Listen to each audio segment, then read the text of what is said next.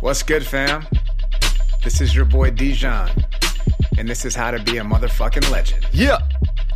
This is the place to be for inspiration and the realization of your full creative potential. Each episode, we're going to be sharing tips and insights to help you unlock the greatness that is already inside of you. Okay. All right. We're back with a new episode of How to Be a Motherfucking Legend. I've got the man Oren Harris sitting in my living room right now. We were just catching up and I was getting to know him a little bit, and he's got a wide array of interests. He's a very interesting dude. He's a self-described polymath, and I'll let him tell you more about what he does. But for me, it wasn't even about that. I've just run into him several times and I really enjoy his energy. And I really enjoy what he shares on Instagram. And he's an awake dude. You can see that when you look at him. You can feel that when you're in his presence. So thanks for being here. Awesome, man. Thanks for having me. You had me at how to be a motherfucking legend. I was like, all right, I'm in. Right so on. Thank you. Yes. Glad to be here. Yeah, I'm glad to have you. So is there anything you want people to know about what it is you do, your offering, before we jump in here? I love to help people awaken to their true self, who they are beyond their name, their form, their personality.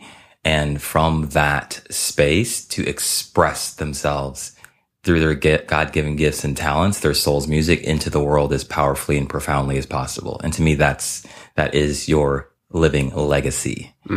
So I do that through coaching. I'm a coach to what I call legendary souls. I'm also a speaker. I'm an artist, a trainer, a mentor, all things in the realm of transformation aimed towards that one objective, which to me is, lends itself to us creating heaven on earth. Lovely. Yeah.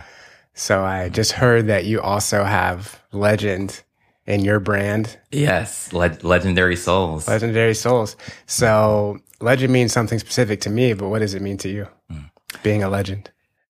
You know, that's an interesting question, because we've had people throughout history that we describe as legends, and we look at their bodies of work, and that is their legacy. But a legend's almost not a thing. It's not a person. Even on a map, a legend is a symbol, right? It's like an idea. I remember Will Smith one time said, I never wanted to be an icon. I wanted to be an idea. I wanted to represent a possibility. So I feel like a legend is someone who is connected to a transcendent purpose or mission or energy that is transcendent of their self, and they've devoted themselves to bringing forth that art or their soul's music into form. Or another way to say it is translating that inspiration and those visions from like light and energy into bodies of work, whether it be art or speaking or music or leadership or even a housewife, and someone who clears that channel and is devoted to being a steward to that energy beyond anything else and bringing forth that art. To me, that's legendary. And that's somebody I would call a legend. I would 100% agree with that. The way I think of legends and my favorite artists in general are people that make higher vibrations relatable to a mass of people, right? And nice. The example I always use is Bob Marley, because Bob Marley transcends music and he transcends reggae because the frequency that he carries that everyone can feel when they listen to his music. Yes. So that's and he's like, and I like that as part of the definition too, because he's also representing an idea that's in the souls of many. He's being a stand for something that many people are connected to, whether they're consciously or unconsciously connected to, you know? And so that's what a hero is like too. It's a voice, putting expression to something that is connected as a thread throughout all of humanity, that it touches our souls and our hearts in a way that we recognize, even if we don't love reggae, you know what I'm saying? Which I do, by the way. 100% agree. So, you know, this is a different time than when Bob Marley was alive, and I would imagine what it takes to express yourself and touch people changes from time to time. Do you have perspective on what's important to bring out your legendary being at this time? Yes, I do. I'll start with, it's a matter of utilizing all of our resources and acknowledging ourselves as a fully integrated being, body, mind, heart, and spirit, or you could say body, mind, heart, and soul, right? And so we have power, which is a resource, in each of those parts of ourselves. And so I've seen an evolution happening where if you stretch back far enough, we were in the industrial age, right? And in the industrial age is very cookie cutter, very mechanistic, very one size fits all. And even the educational system came out of an industrial type of consciousness, which is why, the typical, educational type of structures, there's a teacher who's bestowing information. We take in information, hopefully we apply it or we regurgitate it. And actually the Latin root of the word education is educe. It's almost hidden in plain sight. And educe means to draw out from within. It doesn't mean to put in and spit out. Right. And so with that type of consciousness operating, then in order to survive and thrive and create in society, in our culture, in the marketplace of life, then you would just get as good as you can at that. Then that gives rise to the information age, which we're knee deep in right now, and technology and distribution of information is making that exponentially greater. And so it becomes this asset. And so then as we evolve, in order to be able to survive and to thrive in our business and our family, then it's like knowledge is power. Information is power. He who has the most information and the proper information, ideally, is going to be able to set up to win and to be able to survive and thrive. Right. And so what I've noticed happening is that an age comes forth from the invisible realm into the visible realm. It comes as an evolutionary impulse. And so it actually starts coming way before it becomes really manifest, and definitely before it hits the masses. Right. And so the idea of, being a legendary soul or, really thriving is to not wait until the masses and everybody's saying this is important. And then because by the time that happens, you're almost forced to catch up now. Right. And so that's the information age. So the next wave that's coming, that I call it the intuition age. And I liken it to an operating system, even like iOS, just to play off Apple for a minute. It's like intuitive operating system. Right. And the reason that that's key, and it's not even just a spiritual conversation, like intuition, we're talking about spirit now, which is a huge part of us, whether you call it spirit or the divine or God or gut instinct. Most people would agree there's something beyond the intellect. All right.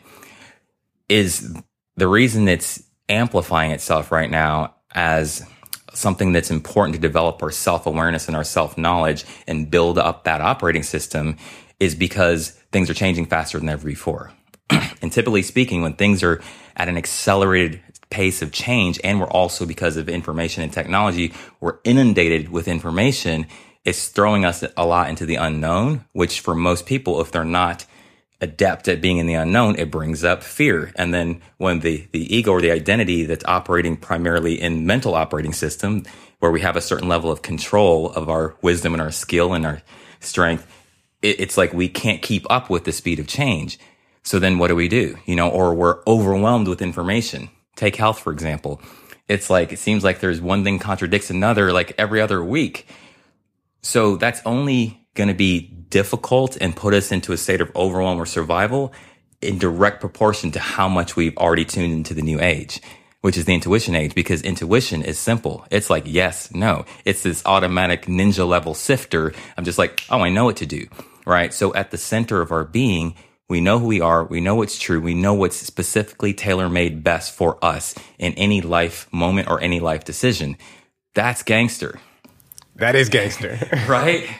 I can pause there for a moment. That's where I feel like, this, even now penetrating into the business culture and the corporate culture, even though they might not be using the word intuition, what they're witnessing is the speed of the speed of change, and trying to like hold together an old operating system that's not extinct. Right. I just think that the hierarchy of command is changing to where the soul, the heart, and the intuition is the primary captain and decision maker. And then the intellect and the mind and the body, which is part of our resource, is like the crew. Do you know what I mean? It's the one carrying forth. But the primary operating system and the way we make our decisions and the way we're processing our decisions and the way we're navigating the world, if we try to do that just on intellectual, linear knowledge, just based on our own wisdom and our own knowledge, I'm watching like people are getting spun out. Do you know what I mean? Yeah, I do. Which then that's the contrast that is inviting us to go deeper within.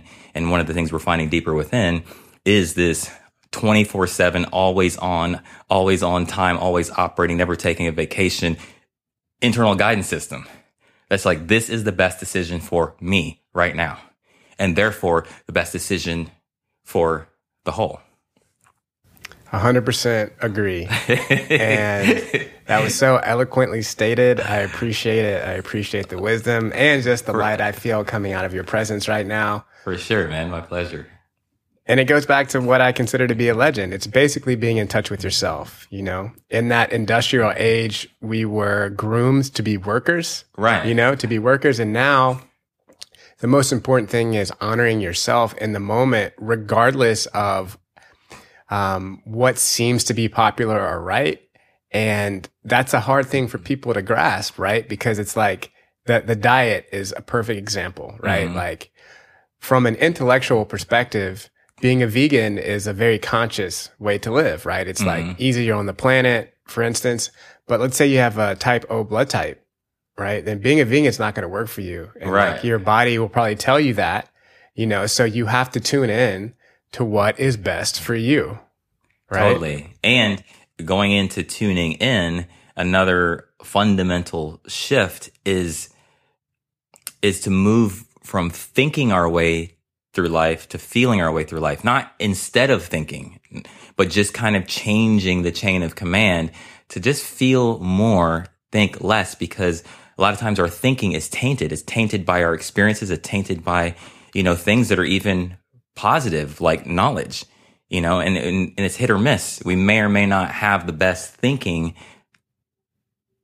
to equip us for the moment, but feeling is this higher intelligence, more specific and more simplified. So, and that's the thing about feeling. If this was, when we talk about an operating system, if there was a manual. The thing is that, there's not a lot of manuals out there on feeling. Most of us were not raised to like love our feelings and understand them and befriend them and for them to be our allies and for us to extract information from feelings. So we've not even been collectively groomed and educated for that. So it's kind of like feelings. And I'm saying this as a generalization, we might be more into this consciously, but feelings are like this wild horse, and if we treat it that way, then we're going to be in survival with our feelings, like trying to manage our feelings, trying to control our feelings, trying to avoid our feelings.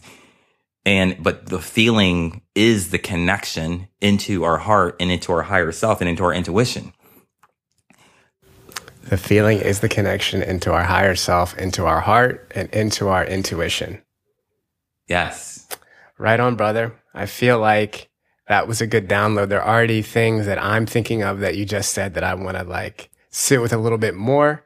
And in How to Be a Motherfucking Legend, we try to keep it short most of the time so that we can really absorb the different layers of meaning and flow. So I think we're going to stop it for there.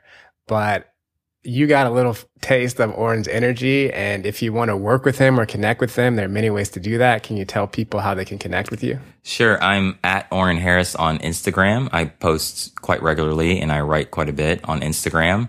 My website is orenharris.com, which is ORENHARRIS.com. I'm also Oren Harris on Facebook, which I do Facebook Lives pretty regularly, and they're pretty high-powered, high impact. And those are the main places that my virtual footprint is out there in the world. Right on, brother. I will put those links in the show notes so you guys can click and find out how to connect with Oren. Thank you so much for being here. It was a pleasure. Yeah, man. Awesome. Enjoyed it. Thank you for having me. Yo, that is this week's episode of How to Be a Motherfucking Legend. I so appreciate you being here. If you enjoy the energy that we are creating and building, share it with the homies. Take a screenshot, post it on your Instagram stories. Just let people know about it. And if you ever want help going deeper into yourself, developing yourself, and doing that with a community and with guidance, head on over to programs.howtobeamotherfuckinglegend.com, and we got you. Until next time, peace.